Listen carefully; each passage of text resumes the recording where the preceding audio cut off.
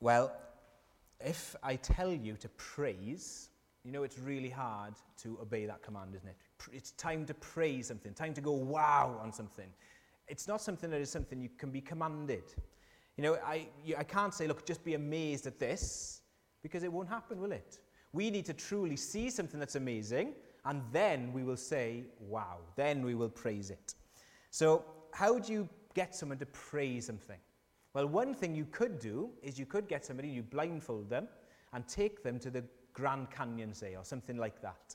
And then you pull off their blindfold, and then they see this amazing view, and what will their response be? Their response will be, wow. As they behold something glorious, something amazing, their heart will swell, and they will feel their size, and they will see the glory of that view, and they will praise. It's not something that can be commanded so much as seen. So this morning, Paul, as he starts this letter to the Ephesians, when he starts that in verse 3, blessed be the God and Father, he is starting there an eulogy. Now that is something that is speaking well of God. He wants us to speak well, and he wants to speak well of God for us to see how amazing he is. He says, blessed be. So it's the start of this eulogy. Praise be, some versions say. Now, you know what a eulogy is, because in a funeral you get an eulogy, don't you? Somebody will stand up and they will say kind words and memories of the person who has died. Now, usually those things are good things, aren't they? You don't often go to a funeral and hear just bad things about something. So an eulogy is praise and to speak well of this person. So Paul here is saying, let me speak well of God to you. Let me tell you how great he is. Blessed be him. He is to be praised. And so he says, really, he is standing, as it were, with his arm around us, saying, let's look at how great God is. He pulls the blindfold off and he says, look how glorious he is. Look how amazing this message is. So this morning and next week and the week after, as we look at these verses, our hearts should, I pray, soar as we see how great our God is, as we see how amazing Jesus is. And this isn't written, these verses aren't written as just a textbook to tell us facts about God. This is what God is like, and so that's it. No. These words are written, remember, to real Christians. They were written to people in Ephesus. They were written to real believers struggling with real questions and real pressures, and these are really words that can help us in our daily life. Think of what we learned about the Ephesians last week. Remember where they lived? They lived in Ephesus, which was a big city and really important for pagan worship. So people would come from all over the world, and they would come and they would worship at this temple of the goddess Diana.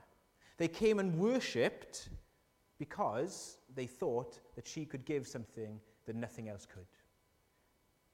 And this big temple was one of the wonders of the world. So people would come from all over the world to see it and to worship this false idol. So Christians every day there who would turn from that way of life would every day be kind of overshadowed by this temple. They'd have reminders of their past life. Maybe they would feel the pull to go back. They'd be reminded of how small they were. Maybe their church wasn't as big as those numbers going to the temple, and they'd feel small. They'd feel insignificant compared to this grand building that they'd walk past and see every day. So here they were, Christians feeling the pull to their old life. Christians feeling small and insignificant, maybe forgotten. And Paul writes and he says, let me tell you how great your Savior is. Let me tell you how great God our Father is. From verses 3 down to 14, it's one long sentence in the Greek. So it is just this cascade of praise and amazement and worship. And as Paul does that, he wants us to join in. He wants us to look. So please, have in your mind now, as we read this, we're together about to look on this glorious view, this vista as it were. And please pray with me that as we look on this, our hearts would soar at the truths we see here. That's not something I can do, something I can produce, but God by his Spirit in our hearts can. So let's pray that he does that this morning. And if you're here and you're not a Christian, why don't you pray, God, show me if this is true. Show me if this could be for me. And I pray that God would open eyes to see that as well. So here he is. Paul wants us to see, in verse 3, his goal is this. You are blessed with every spiritual blessing in the heavenly places. As a Christian, if you're trusting in Jesus this morning, you are spiritually rich. You are spiritually millionaires. And I want to tell you, Paul says, what your riches are. So 3 things to help us understand what our blessing is in Christ. We need to understand and see the location of our blessing. Then we'll look at the impact of our blessing and then the source of our blessing. So the location, the impact, and the source. So let's have a look at the first thing, the location of this blessing and these riches that we have. Throughout this whole chapter, I wonder if you heard it as it was being read through. The phrase is repeated time and time again, in Christ, or in him. Look at verse 1. In Christ, you've been blessed with this. And in verse 4, we see as well, we have been chosen in him. We have been chosen, verse 6, and he says, in the beloved. Some kind of version of in him, in Christ, comes all the way through this chapter. And in verse 10, Paul sums it up and he says, the plan for God's plan for the fullness of time is to bring everything to one goal, one purpose, and that purpose is Christ. It's all for him. So Paul is trying to show us this. You are in Christ. If you're trusting in Jesus, when you put your trust in him, you're not just believing something that happened 2,000 years ago. You're putting your trust in him and you are becoming united to him. That means what is true for Jesus becomes true for you. All the blessings that Jesus deserves then become blessings that you get because he's earned them for us. Now, one way to think of it is this. This is how one commentator puts it across. He says, look, my eye is in me. So because my eye is in me, it shares my life. Everything I do, my eye gets to do as well. So where I go, it goes. All the privilege I have, my eye has. And all the experience and blessings I have, my eye enjoys them as well. So when I open a door or go through the door, or I go into a meeting or I meet someone, my eye comes as well. If I'm with somebody who's important, my eye gets to experience that as well. If I have an interesting conversation, my eye is part of that because my eye is in me. In me, my eye is everything I have. In the same way, when we put our trust in Jesus, the spiritual truth we're told is we are in Christ, united to him. All things that are true for him are now true for us. All of his privileges, all the honor, all the access he deserves, we now have because we are in Christ. Now think on that. For eternity past, the Father has loved the Son. He gives him blessing upon blessing because he deserves it and he loves his Son. So if we are united to Jesus, all blessings that Jesus deserves are now given to us. All blessings are now ours. Look at verse 4 with me. He says there, even as he chose us in him before the foundation of the world, that we should be holy and blameless before him.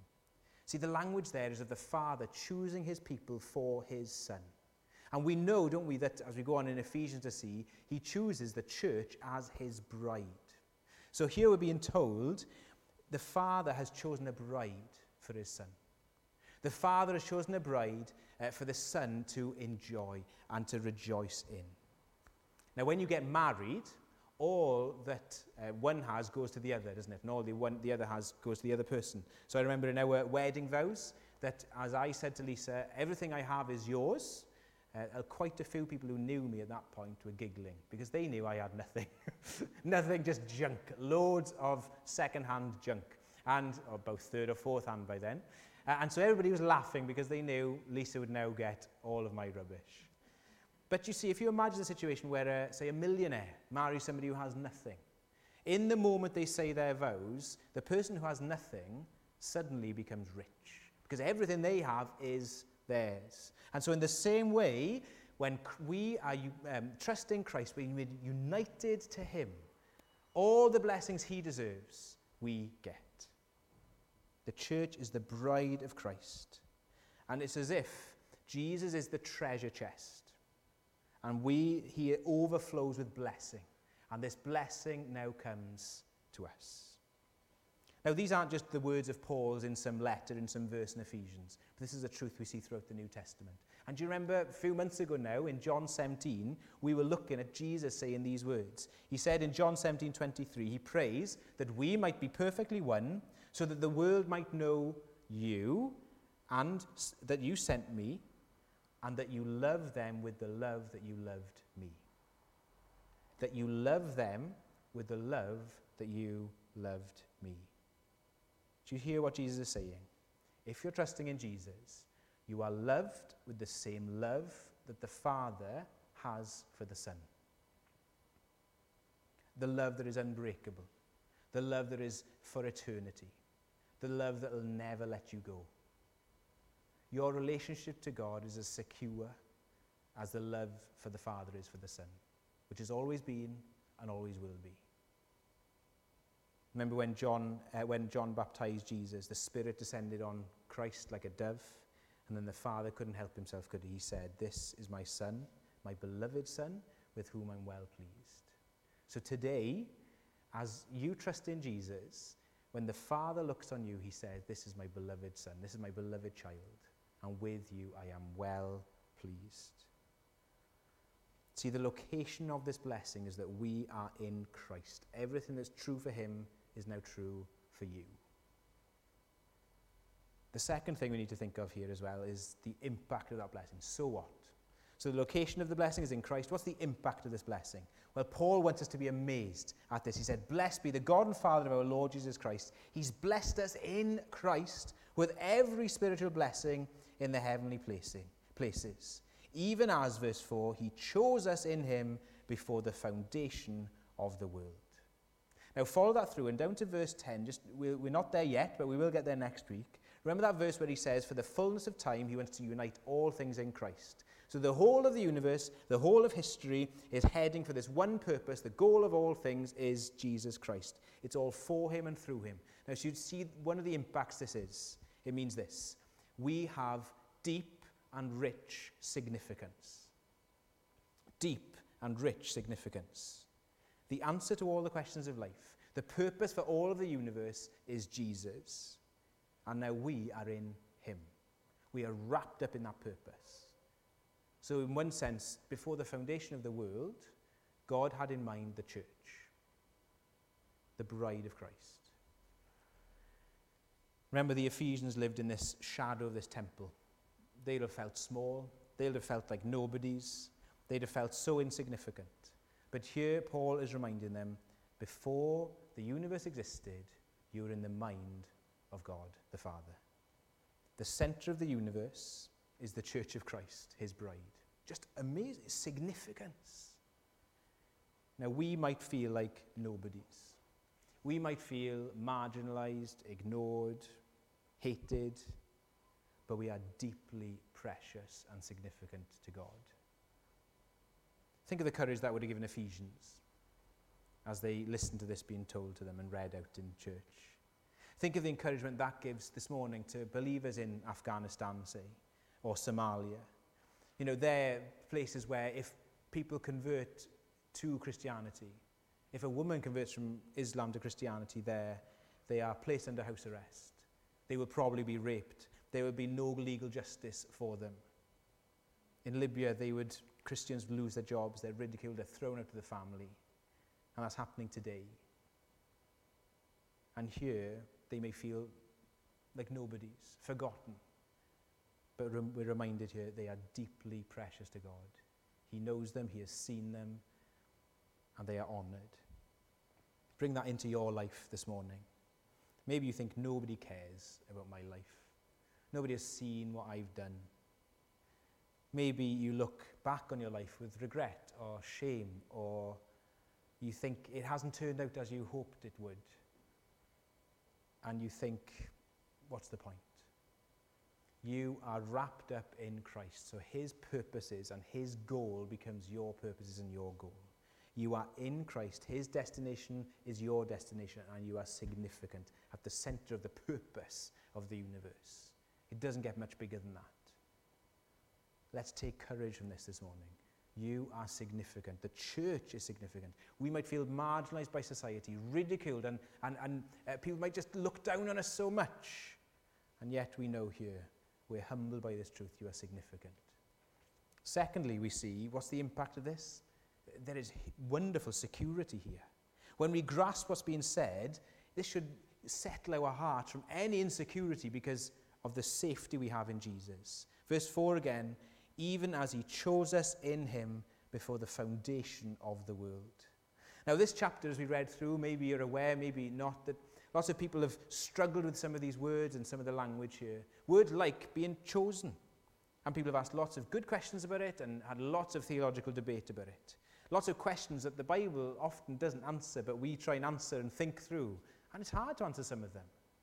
But the Bible teaches that those who trust in Jesus have been chosen. It's language that we see throughout the Bible. Chosen by God.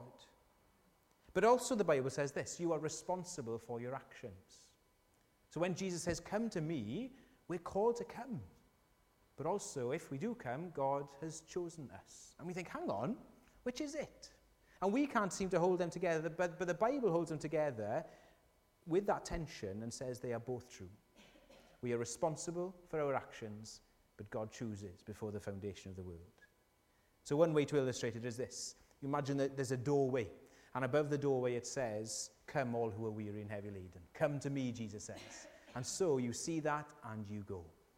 And as you walk through that door, you look back, and over the arch on the other side it says, chosen before the foundation of the world. Now in our mind we might find those things hard to grasp, but the Bible uses them and teaches them. And the Bible doesn't use them as a theological conundrum. The Bible teaches them as deep comfort. It humbles us to our core, but it encourages us as well. Because we have nothing to do with our salvation. God has done it all, but we are safe in him. And we are chosen to be holy and blameless. Do you see that? Chosen to be holy and blameless before him. And that turns everything on its head, doesn't it? Because we think, to be chosen, I need to be holy and blameless. If I do some good things, some charity or some Christian-like things, then God will choose me. But the Bible says, no. Before the foundation of the world, you were chosen to be holy and blameless. We are forgiven in Christ, in what he has done for us. He cleanses us, he forgives us, washed by his blood. And because what he's done, we're accepted. So what have we done to be chosen? Absolutely nothing. Think of when the choosing happened here, before the foundation of the world, before you could mess your life up, before you could make any mistakes, God chose you. So what have you done to be chosen? Absolutely nothing. What have you done for God to love you? Absolutely nothing. So what could you do to make him not love you? Can you see? There's nothing. Because it was never about what you did anyway. It's all of him. It's all of his grace. And because of that, there is security there. There is nothing you can do to make God love you more, and there is nothing you can do to make him love you less. However much of a failure you might feel, however much shame you might be carrying, here we're told we are safe and we are secure in Christ. Your salvation is down to God from beginning to end. Sometimes we might not like that and think, oh, it's all God? I don't do anything? Well, who would you prefer your salvation to be dependent on? On yourself or on God?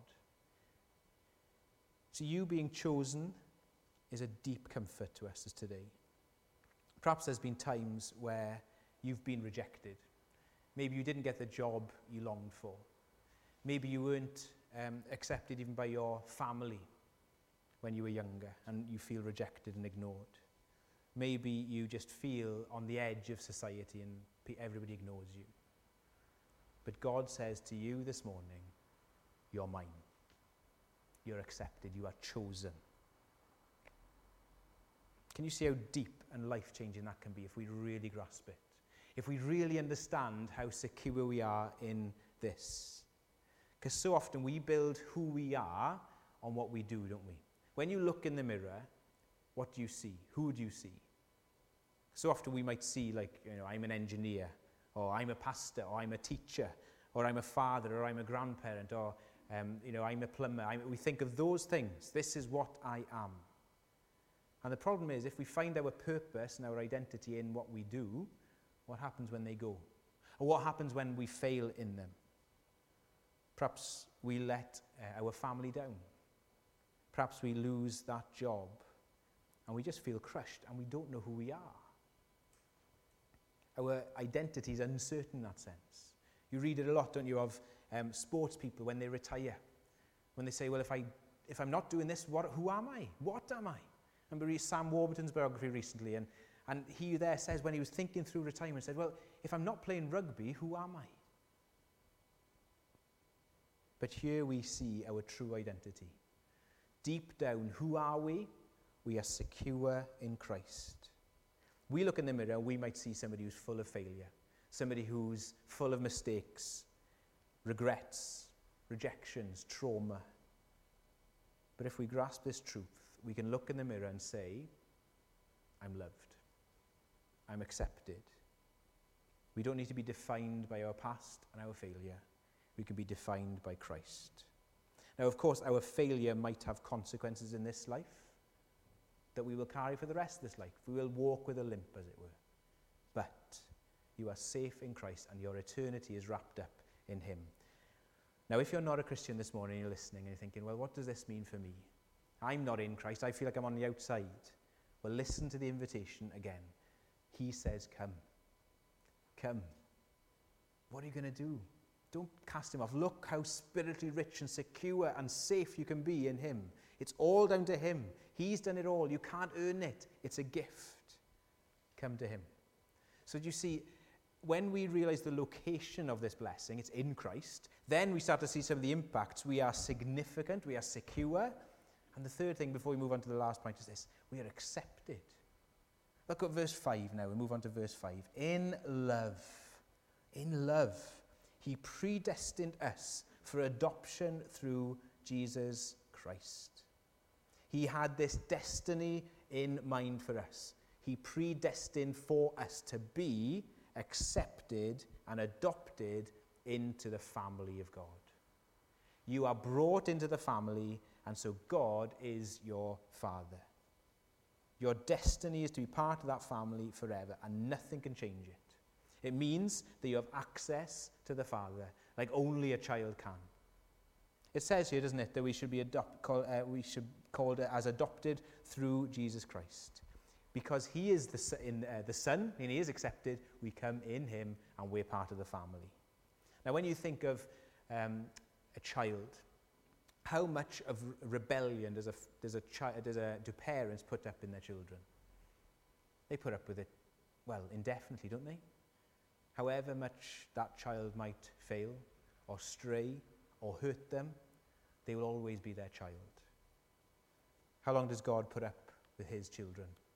Forever. We're safe in him. We're accepted in him. And the question for us this morning, as we think of the difference that makes in our life, is, when you look at your life, are you living like an accepted child of God or like an orphan? Are you living in the riches of having access to God the Father freely through Jesus? Or are we living like we've been rejected and we're on the outside? We can speak directly to God. We have access to the throne room of heaven in Christ.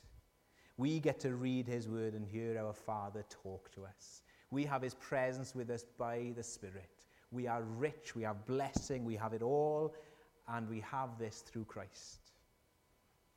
Now, can you hear what's being said here?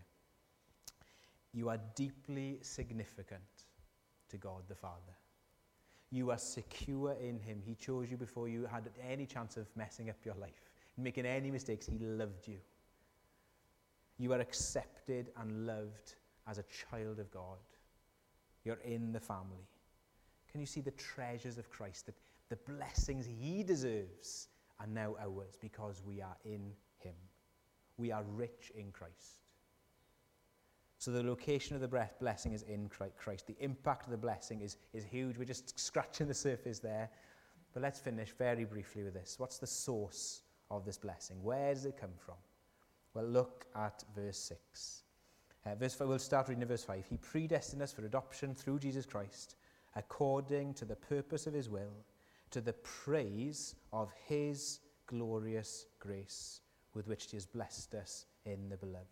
Why does all of this happen? What's the goal? What's the target? It's all about God. It's all about what he has done. It's all about him and to his praise, his glory, and his grace. He is the author of salvation. He is the one who has done it all. He is the theme. He is the goal. He is the purpose of this whole passage. And that means he gets the glory, he gets the praise, he gets the attention, and God gets immense pleasure through that. We are deeply blessed to the praise of his glory and grace. So the hero here isn't us. The hero is God. And he gets the praise and the celebration. The salvation is not down to us, it's down to him. And so that's why we can say salvation is of the Lord. It's not through me, it's not through what I've done, it's through him. So again, if you're not a Christian here this morning, please hear this. You cannot do anything to earn God's love. The only reason any of us in here are Christians is because God has loved us. In all our failure, in all the wrong we've done. So please, would you put your trust in him? Please see how amazing his grace is. Now maybe this morning you're feeling that, you're aware, you're drawn to him. There's something about Jesus that makes you think, I want to trust, I want to follow him. Don't put it off. Trust in him today. And all of these riches could be yours. You could know this significance. You could know that security. You could know that acceptance because Jesus has done it all for us. So come this morning and put your trust in him. And if you're a believer this morning, can we see, as we stand on this glorious vista, as it were, with Paul, looking at what Christ has done, blessed be the God and Father of our Lord Jesus Christ.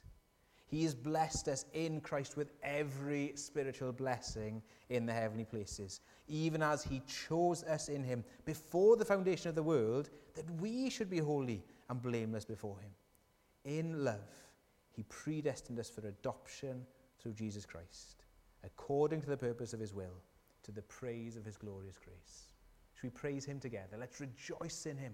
Let's enjoy him as we celebrate on these riches that we haven't done anything to deserve, but we accept by his grace. Let's spend a few moments in silence as we just think on those truths and pray them into our hearts and into our lives before we sing our last song.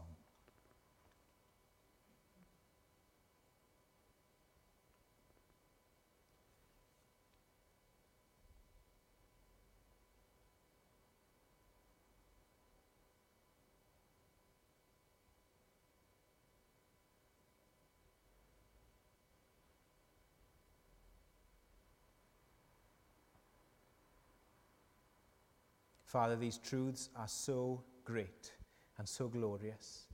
We do find it hard, Lord, to grasp the significance of them.